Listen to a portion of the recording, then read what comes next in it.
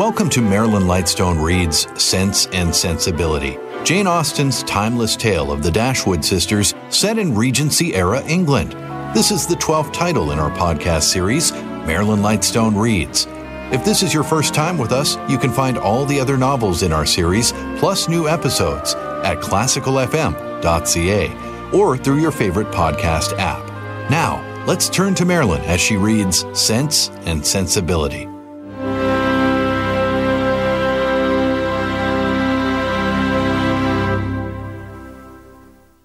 Chapter 17. Mrs. Dashwood was surprised only for a moment at seeing him, for his coming to Barton was, in her opinion, of all things the most natural. Her joy and expression of regard long outlived her wonder. He received the kindest welcome from her, and shyness, coldness, reserve could not stand against such a reception. They had begun to fail him before he entered the house, and they were quite overcome by the captivating manners of Mrs. Dashwood. Indeed, a man could not very well be in love with either of her daughters without extending the passion to her, and Elinor had the satisfaction of seeing him soon become more like himself. His affections seemed to reanimate towards them all, and his interest in their welfare again became perceptible. He was not in spirits, however. He praised their house, admired its prospect, was attentive and kind, but still he was not in spirits. The whole family perceived it, and Mrs. Dashwood, attributing it to some want of liberality in his mother, sat down to table indignant against all selfish parents. "What are Mrs. Ferrars's views for you at present, Edward?" said she, when dinner was over and they had drawn round the fire. "Are you still to be a great orator in spite of yourself?" "Oh, no. I hope my mother is now convinced that I have no more talents than inclination for a public life." "But how is your fame to be established? For famous you must be to satisfy all your family, and with no inclination for expense, no affection for strangers, no profession, and no assurance, you may find it a difficult matter." "I shall not attempt it. I have no wish to be distinguished, and have every reason to hope I never shall. Thank heaven, I cannot be forced into genius and eloquence." "You have no ambition, I well know. Your wishes are all moderate."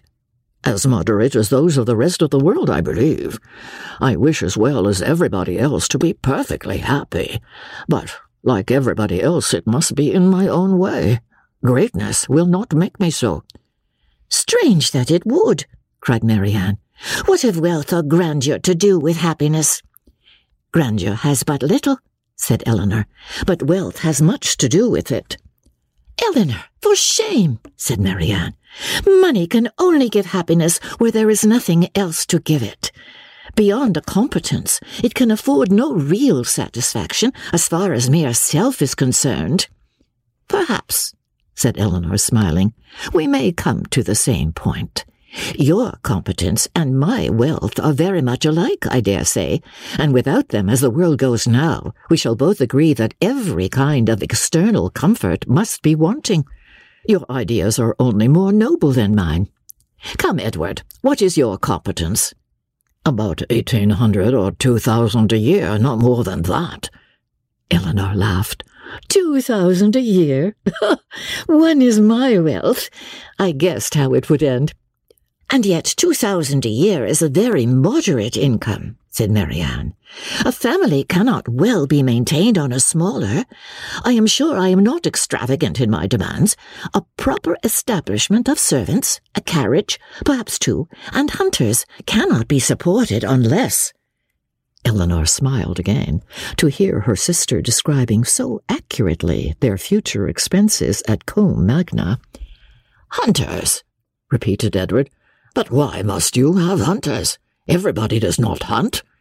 Marianne coloured as she replied, "But most people do."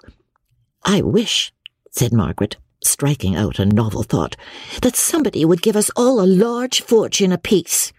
"Oh, that they would," cried Marianne. her eyes sparkling with animation, and her cheeks glowing with the delight of such imaginary happiness. "We are all unanimous in that wish, I suppose," said Elinor, "in spite of the insufficiency of wealth."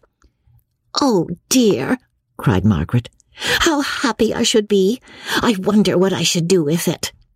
Marianne looked as if she had no doubt on that point. "I should be puzzled to spend so large a fortune myself," said Mrs. Dashwood, "if my children were all to be rich without my help." "You must begin your improvements on this house," observed Elinor, "and your difficulties will soon vanish." "What magnificent orders would travel from this family to London," said Edward, "in such an event. What a happy day for booksellers, music sellers, and print shops. And you, Miss Dashwood, would give a general commission for every new print of merit to be sent you. And as for Marianne, I know her greatness of soul. There would not be music enough in London to content her. And books? Ah! Thomson, Cowper, Scott, she would buy them all over and over again. She would buy up every copy, I believe, to prevent their falling into unworthy hands, and she would have every book that tells her how to admire an old twisted tree. Should not you, Marianne? Forgive me if I am very saucy, but I was willing to show you that I had not forgot our old disputes." "I love to be reminded of the past, Edward, whether it be melancholy or gay. I love to recall it, and you will never offend me by talking of former times. You are very right in supposing how my money would be spent. Some of it, at least. My loose cash would certainly be employed in improving my collection of music and books. And the bulk of your fortune would be laid out in annuities on the authors or their heirs." "No, Edward. I should have something else to do with it." "Perhaps then you would bestow it as a reward on that person who wrote the ablest defense of your favorite maxim, that no one can ever be in love more than once in their life. Your opinion on that point is unchanged, I presume." "Undoubtedly. At my time of life, opinions are tolerably fixed. It is not likely that I should now see or hear anything to change them." "Marianne is as steadfast as ever, you see," said Elinor. "She is not at all altered." "She has only grown a little more grave than she was." "Nay, Edward," said Marianne, "you need not reproach me. You are not very gay yourself." "Why should you think so?" replied he, with a sigh. "But gaiety never was a part of my character." "Nor do I think it is a part of Marianne's," said Elinor. "I should hardly call her a lively girl. She is very earnest, very eager in all she does, sometimes talks a great deal and always with animation, but she is not often really merry." "I believe you are right," he replied, "and yet I have always set her down as a lively girl." "I have frequently detected myself in such kind of mistakes," said Elinor, "in a total misapprehension of character in some point or other. Fancying people so much more gay or grave or ingenious or stupid than they really are, and I can hardly tell why or in what the deception originated. Sometimes one is guided by what they say of themselves, and very frequently by what other people say of them, without giving oneself time to deliberate and judge." "But I thought it was right, Elinor," said Marianne, "to be guided wholly by the opinion of other people. I thought our judgments were given us merely to be subservient to those of neighbours.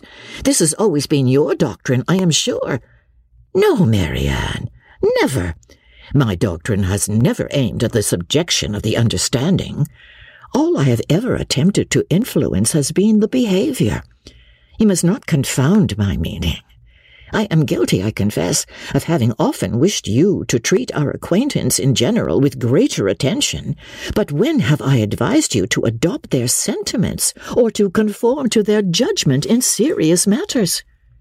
"You have not been able to bring your sister over to your plan of general civility," said Edward to Elinor. "Do you gain no ground?" "Quite the contrary," replied Elinor, looking expressively at Marianne. "My judgment," he returned, is all on your side of the question, but I am afraid my practice is much more on your sister's. I never wish to offend, but I am so foolishly shy that I often seem negligent when I am only kept back by my natural awkwardness. I have frequently thought that I must have been intended by nature to be fond of low company. I am so little at my ease among strangers of gentility. Marianne has not shyness to excuse any inattention of hers, said Elinor. She knows her own worth too well for false shame, replied Edward. Shyness is only the effect of a sense of inferiority, in some way or other. If I could persuade myself that my manners were perfectly easy and graceful, I should not be shy. But you would still be reserved, said Marianne, and that is worse. Edward started. Reserved? Am I reserved, Marianne? Yes, very. I do not understand you, replied he, colouring. Reserved? How? In what manner? What am I to tell you? What can you suppose? Elinor looked surprised at his emotion, but trying to laugh off the subject, she said to him, Do not you know my sister well enough to understand what she means? Do not you know she calls everyone reserved who does not talk as fast and admire what she admires as rapturously as herself? Edward made no answer. His gravity and thoughtfulness returned on him in their fullest extent, and he sat for some time, silent and dull. Chapter 18. Elinor saw with great uneasiness the low spirits of her friend. His visit afforded her but a very partial satisfaction, while his own enjoyment in it appeared so imperfect. It was evident that he was unhappy. She wished it were equally evident that he still distinguished her by the same affection which once she had felt no doubt of inspiring. But hitherto the continuance of his preference seemed very uncertain, and the reservedness of his manner towards her contradicted one moment what a more animated look had intimated the preceding one. He joined her and Marianne in the breakfast-room the next morning before the others were down, and Marianne, who was always eager to promote their happiness as far as she could, soon left them to themselves. But before she was halfway upstairs, she heard the parlour door open, and turning round, was astonished to see Edward himself come out. "I am going into the village to see my horses," said he. "As you are not yet ready for breakfast, I shall be back again presently." Edward returned to them with fresh admiration of the surrounding country. In his walk to the village, he had seen many parts of the valley to advantage, and the village itself, in a much higher situation than the cottage, afforded a general view of the whole, which had exceedingly pleased him. This was the subject which ensured Marianne's attention, and she was beginning to describe her own admiration of these scenes, and to question him more minutely on the objects that had particularly struck him, when Edward interrupted her by saying, "You must not inquire too far, Marianne. Remember, I have no knowledge of the picturesque, and I shall offend you by my ignorance and want of taste if we come to particulars. I shall call hills steep, which ought to be bold, surfaces strange and uncouth, which ought to be irregular and rugged, and distant objects out of sight, which ought only to be indistinct through the soft medium of a hazy atmosphere. You must be satisfied with such admiration as I can honestly give. I call it a very fine country. The hills are steep, the woods seem full of fine timber, and the valley looks comfortable and snug, with rich meadows and several neat farmhouses scattered here and there. It exactly answers my idea of a fine country, because it unites beauty with utility. And I dare say it is a picturesque one, too, because you admire it. I can easily believe it to be full of rocks and promontories, grey moss and brushwood, but these are all lost on me. I know nothing of the picturesque." "I am afraid it is but too true," said Marianne. "But why should you boast of it?" "I suspect," said Elinor, "that to avoid one kind of affectation, Edward here falls into another.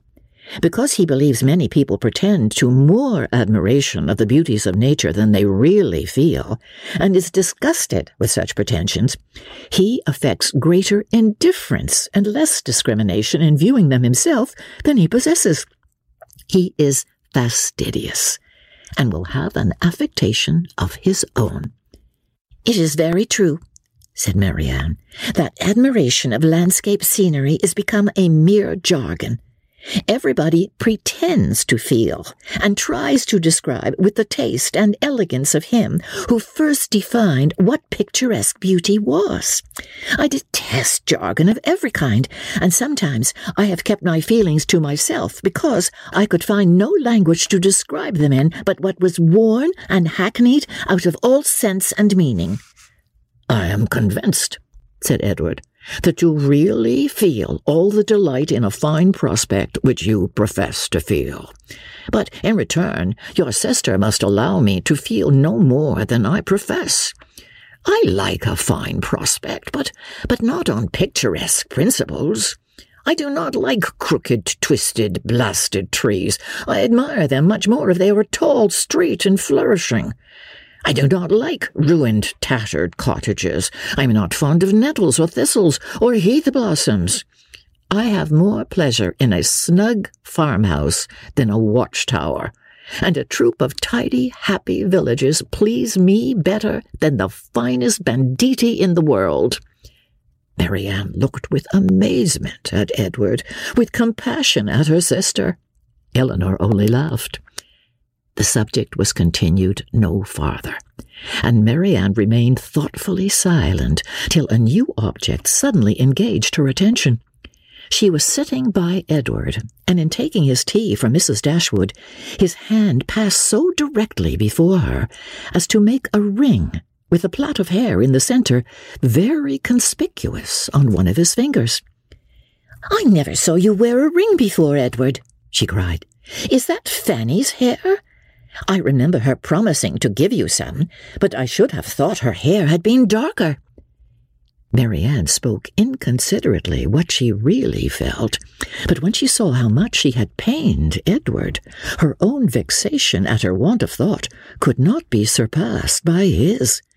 He coloured very deeply, and giving a momentary glance at Elinor, replied, "Yes, it is my sister's hair. The setting always casts a different shade on it, you know." Elinor had met his eye, and looked conscious likewise. That the hair was her own, she instantaneously felt as well satisfied as Marianne. The only difference in their conclusion was that what Marianne considered as a free gift from her sister, Elinor was conscious must have been procured by some theft or contrivance unknown to herself. She was not in a humour, however, to regard it as an affront, and affecting to take no notice of what passed, by instantly talking of something else, she internally resolved henceforward to catch every opportunity of eyeing the hair, and of satisfying herself beyond all doubt that it was exactly the same shade as her own. Edward's embarrassment lasted some time, and it ended in an absence of mind still more settled. He was particularly grave the whole morning. Marianne severely censured herself for what she had said, but her own forgiveness might have been more speedy had she known how little offence it had given her sister. Before the middle of the day, they were visited by Sir John and Mrs. Jennings, who, having heard of the arrival of a gentleman at the cottage, came to take a survey of the guest. With the assistance of his mother-in-law, Sir John was not long in discovering that the name of Ferrars began with an F, and this prepared a future mine of raillery against the devoted Elinor, which nothing but the newness of their acquaintance with Edward could have prevented from being immediately sprung. But, as it was, she only learned from some very significant looks how far their penetration, founded on Margaret's instructions, extended.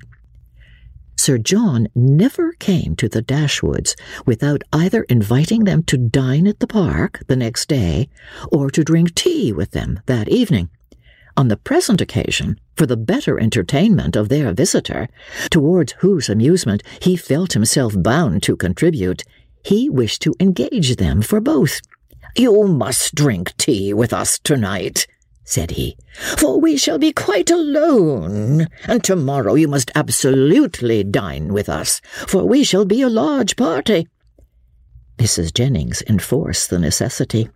"And who knows but you may raise a dance," said she, "and that will tempt you, Miss Marianne." "A dance?" cried Marianne. "Impossible! Who is to dance?" "Why, ourselves, to be sure, and the Carys and the Whitakers. What? You thought nobody could dance because a certain person that shall be nameless is gone?" "I wish with all my soul," cried Sir John, "that Willoughby were among us again." This, and Marianne's blushing, gave new suspicions to Edward. "And who is Willoughby?" said he, in a low voice to Miss Dashwood, by whom he was sitting. She gave him a brief reply. Marianne's countenance was more communicative. Edward saw enough to comprehend not only the meaning of others, but such of Marianne's expressions as had puzzled him before, and when their visitors left them, he went immediately round her and said in a whisper, "I have been guessing. Shall I tell you my guess?" "What do you mean?" "Shall I tell you?" "Oh, certainly." "Well, then, I guess that Mr. Willoughby hunts." Marianne was surprised and confused, yet she could not help smiling at the quiet archness of his manner, and after a moment's silence said, "Oh, Edward, how can you? But the time will come, I hope. Oh, I am sure you will like him."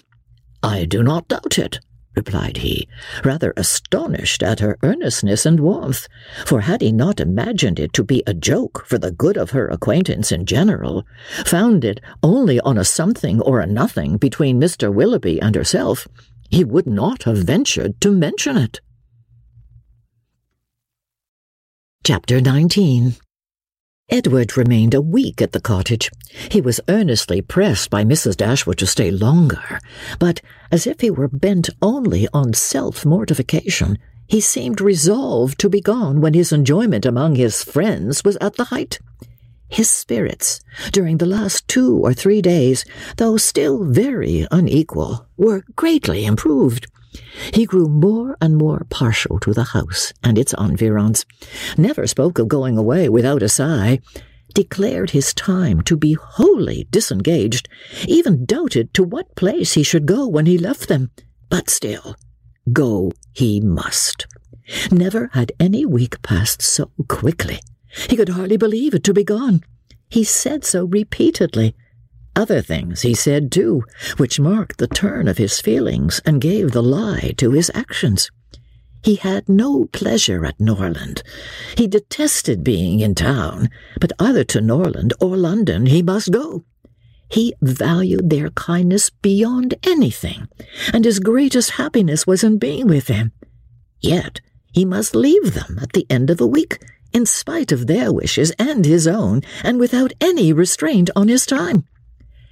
Elinor placed all that was astonishing in this way of acting to his mother's account, and it was happy for her that he had a mother whose character was so imperfectly known to her as to be the general excuse for everything strange on the part of her son.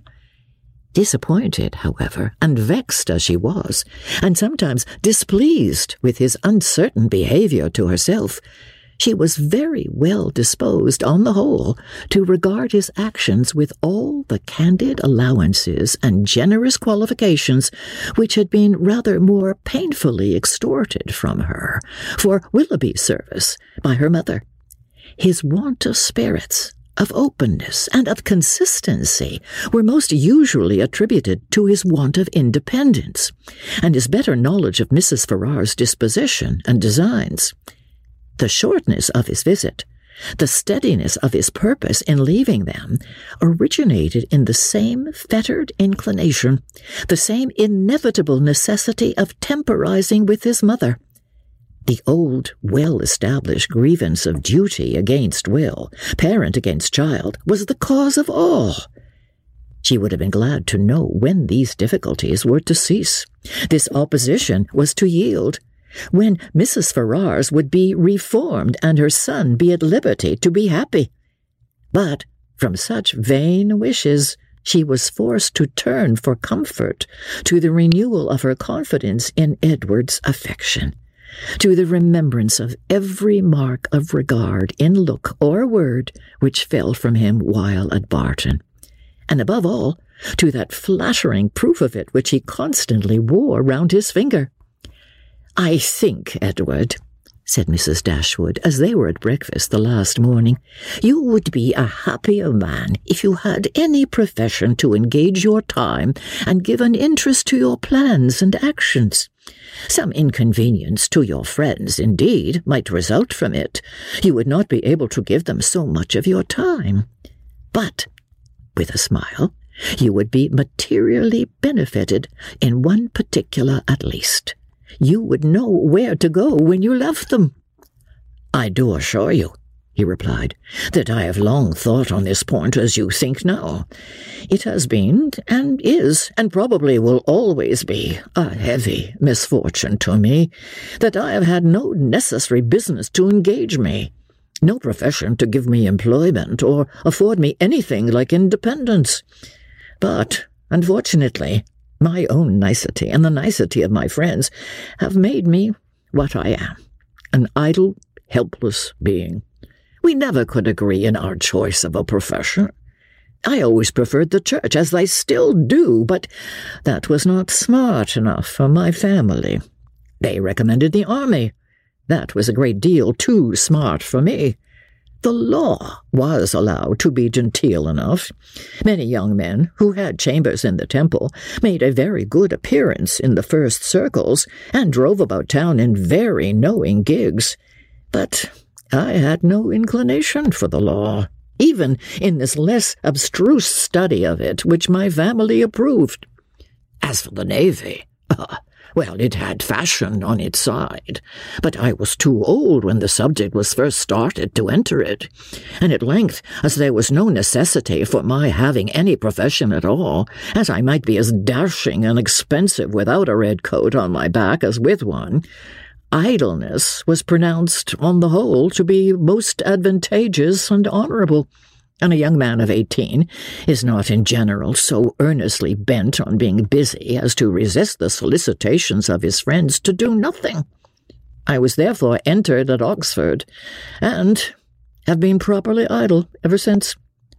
The consequence of which, I suppose, will be, said Mrs. Dashwood, since leisure has not promoted your own happiness, that your sons will be brought up to as many pursuits, employments, professions, and trades as Columela's. They will indeed be brought up, said he, in a serious accent, to be as unlike myself as is possible, in feeling, in action, in condition, in everything.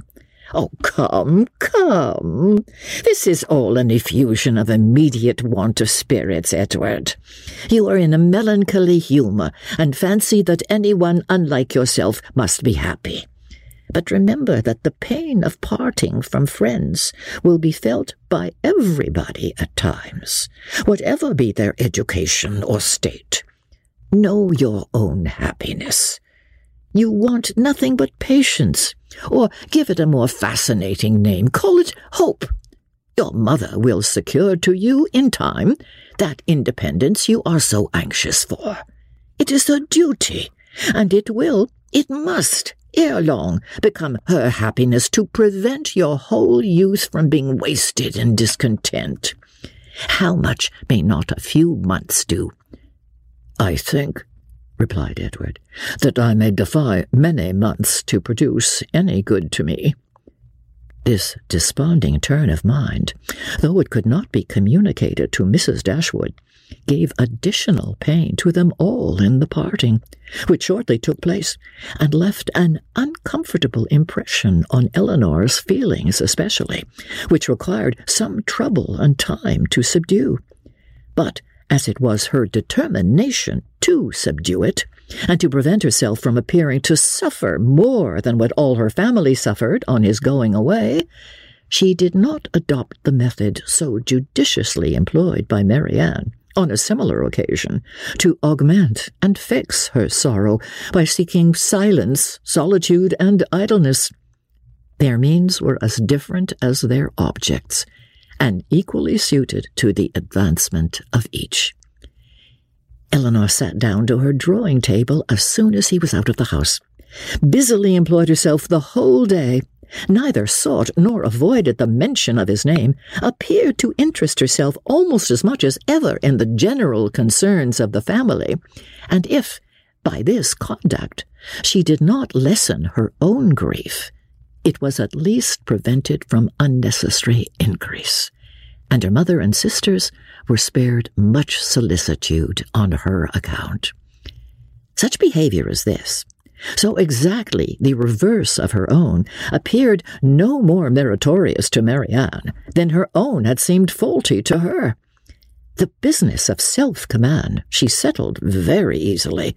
With strong affections it was impossible. With calm ones it could have no merit. That her sister's affections were calm, she dared not deny, though she blushed to acknowledge it, and of the strength of her own she gave a very striking proof by still loving and respecting that sister, in spite of this mortifying conviction. Without shutting herself up from her family, or leaving the house in determined solitude to avoid them, or lying awake the whole night to indulge meditation, Elinor found every day afforded her leisure enough to think of Edward, and of Edward's behavior in every possible variety which the different state of her spirits at different times could produce, with tenderness, pity, approbation, censure, and doubt. There were moments in abundance when, if not by the absence of her mother and sisters, at least by the nature of their employments, conversation was forbidden among them, and every effect of solitude was produced. Her mind was inevitably at liberty. Her thoughts could not be chained elsewhere, and the past and the future, on a subject so interesting, must be before her, must force her attention, and engross her memory, her reflection, and her fancy. From a reverie of this kind, as she sat at her drawing table, she was roused one morning, soon after Edward's leaving them, by the arrival of company. She happened to be quite alone. The closing of the little gate at the entrance of the green court in front of the house drew her eyes to the window, and she saw a large party walking up to the door.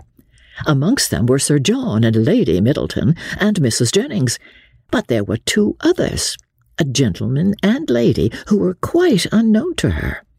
She was sitting near the window, and as soon as Sir John perceived her, he left the rest of the party to the ceremony of knocking at the door, and stepping across the turf, obliged her to open the casement to speak to him, though the space was so short between the door and the window as to make it hardly possible to speak at one without being heard at the other. "Well," said he, "we have brought you some strangers. How do you like them?" "Hush, they will hear you." "Never mind if they do, it is only the Palmers. Charlotte is very pretty, I can tell you. You may see her if you look this way." As Elinor was certain of seeing her in a couple of minutes without taking that liberty, she begged to be excused. "Where is Marianne? Has she run away because we are come? I see her instrument is open." "She is walking, I believe." They were now joined by Mrs. Jennings, who had not patience enough to wait till the door was open before she told her story. She came hallooing to the window. "How do you do, my dears? How does Mrs. Dashwood do? And where are your sisters?" "What, all alone?" "You'll be glad of a little company to sit with you. I have brought my other son and daughter to see you. Only think of their coming so suddenly. I thought I heard a carriage last night while we were drinking our tea, but it never entered my head that it could be them. I thought of nothing but whether it might not be Colonel Brandon come back again. So I said to Sir John, I do think I hear a carriage. Perhaps it is Colonel Brandon come back again. Elinor was obliged to turn from her in the middle of her story to receive the rest of the party. Lady Middleton introduced the two strangers. Mrs. Dashwood and Margaret came downstairs at the same time, and they all sat down to look at one another, while Mrs. Jennings continued her story as she walked through the passage into the parlour, attended by Sir John. Mrs. Palmer was several years younger than Lady Middleton, and totally unlike her in every respect. She was short and plump, had a very pretty face, and the finest expression of good humour in it that could possibly be. Her manners were by no means so elegant as her sister's, but they were much more prepossessing. She came in with a smile, smiled all the time of her visit, except when she laughed, and smiled when she went away.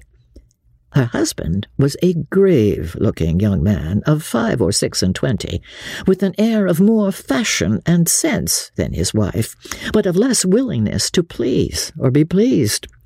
He entered the room with a look of self-consequence, slightly bowed to the ladies, without speaking a word, and after briefly surveying them and their apartments, took up a newspaper from the table and continued to read it as long as he stayed. Mrs. Palmer, on the contrary, who was strongly endowed by nature with a turn for being uniformly civil and happy, was hardly seated before her admiration of the parlour, and everything in it burst forth. Well, what a delightful room this is. I never saw anything so charming. Only think, Mamma, how it has improved since I was here last. I always thought it such a sweet place, ma'am. Turning to Mrs. Dashwood. But you have made it so charming. Only look, sister, how delightful everything is. Oh, how I should like such a house for myself. Should not you, Mr. Palmer? Mr. Palmer made her no answer, and did not even raise his eyes from the newspaper. Mr. Palmer does not hear me, said she, laughing. He never does sometimes. It is so ridiculous. This was quite a new idea to Mrs. Dashwood. She had never been used to find wit in the inattention of anyone, and could not help looking with surprise at them both. Mrs. Jennings, in the meantime, talked on as loud as she could, and continued her account of their surprise the evening before on seeing their friends, without ceasing till everything was told. Mrs. Palmer laughed heartily at the recollection of their astonishment, and everybody agreed 2 or 3 times over that it had been quite an agreeable surprise. "You may believe how glad we all were to see them," added Mrs. Jennings, leaning forward towards Elinor and speaking in a low voice as if she were meant to be heard by no one else, though they were seated on different sides of the room. "But, however, I can't help wishing they had not travelled quite so fast, nor made such a long journey of it, for they came all round by London upon account of some business, for you know," nodding significantly and pointing to her daughter, "it was wrong in her situation. I wanted her to stay at home and rest this morning, but she would come with us. She longed so much to see you all." Mrs. Palmer laughed and said it would not do her any harm. "She expects to be confined in February," continued Mrs. Jennings. Lady Middleton could no longer endure such a conversation, and therefore exerted herself to ask Mr. Palmer if there was any news in the paper. "No, none at all," he replied, and read on. "Here comes Marianne," cried Sir John. "Now, Palmer, you shall see a monstrous pretty girl." He immediately went into the passage, opened the front door, and ushered her in himself. Mrs. Jennings asked her, as soon as she appeared, if she had not been to Allenham, and Mrs. Palmer laughed so heartily at the question as to show she understood it. Mr. Palmer looked up on her entering the room, stared at her some minutes, and then returned to his newspaper. Mrs. Palmer's eye was now caught by the drawings which hung round the room. She got up to examine them. "Oh, dear, how beautiful these are! Oh, Will, how delightful! Oh, do but look, Mamma, how sweet! Oh, I declare they are quite charming. I could look at them forever." And then, sitting down again, she very soon forgot that there were any such things in the room. When Lady Middleton rose to go away, Mr. Palmer rose also, laid down the newspaper, stretched himself, and looked at them all around. "My love, have you been asleep?" said his wife, laughing. He made her no answer, and only observed, after again examining the room, that it was very low-pitched, and that the ceiling was crooked. He then made his bow, and departed with the rest. Sir John had been very urgent with them all to spend the next day at the park. Mrs. Dashwood, who did not choose to dine with them oftener than they dined at the cottage, absolutely refused on her own account. Her daughters might do as they pleased, but they had no curiosity to see how Mr. and Mrs. Palmer ate their dinner, and no expectation of pleasure from them in any other way. They attempted, therefore, likewise, to excuse themselves. The weather was uncertain, and not likely to be good, but Sir John would not be satisfied. The carriage should be sent for them, and they must come. Lady Middleton, too, though she did not press their mother, pressed them. Mrs. Jennings and Mrs. Palmer joined their entreaties. All seemed equally anxious to avoid a family party, and the young ladies were obliged to yield. "Why should they ask us?" said Marianne, as soon as they were gone. "The rent of this cottage is said to be low, but we have it on very hard terms if we are to dine at the park whenever anyone is staying either with them or with us." "They mean no less to be civil and kind to us now," said Elinor, "by these frequent invitations than by those which we received from them a few weeks ago. The alteration is not in them if their parties are grown tedious and dull. We must look for the change elsewhere." Thank you for listening to Marilyn Lightstone Reads Sense and Sensibility. This episode was produced by Justin Eacock. Executive producer, Moses Znaimer. This is the latest book in our podcast series, Marilyn Lightstone Reads. Other selections include Pride and Prejudice, Sunshine Sketches of a Little Town, The Scarlet Pimpernel, Vanity Fair, Showboat, Anne of Green Gables, The Age of Innocence, and The Woman in White. You can help support this podcast by recommending it to your friends and leaving a 5-star review in your preferred podcast store. And while you're there, look for a variety of other quality podcasts proudly presented by the Zoomer Podcast Network.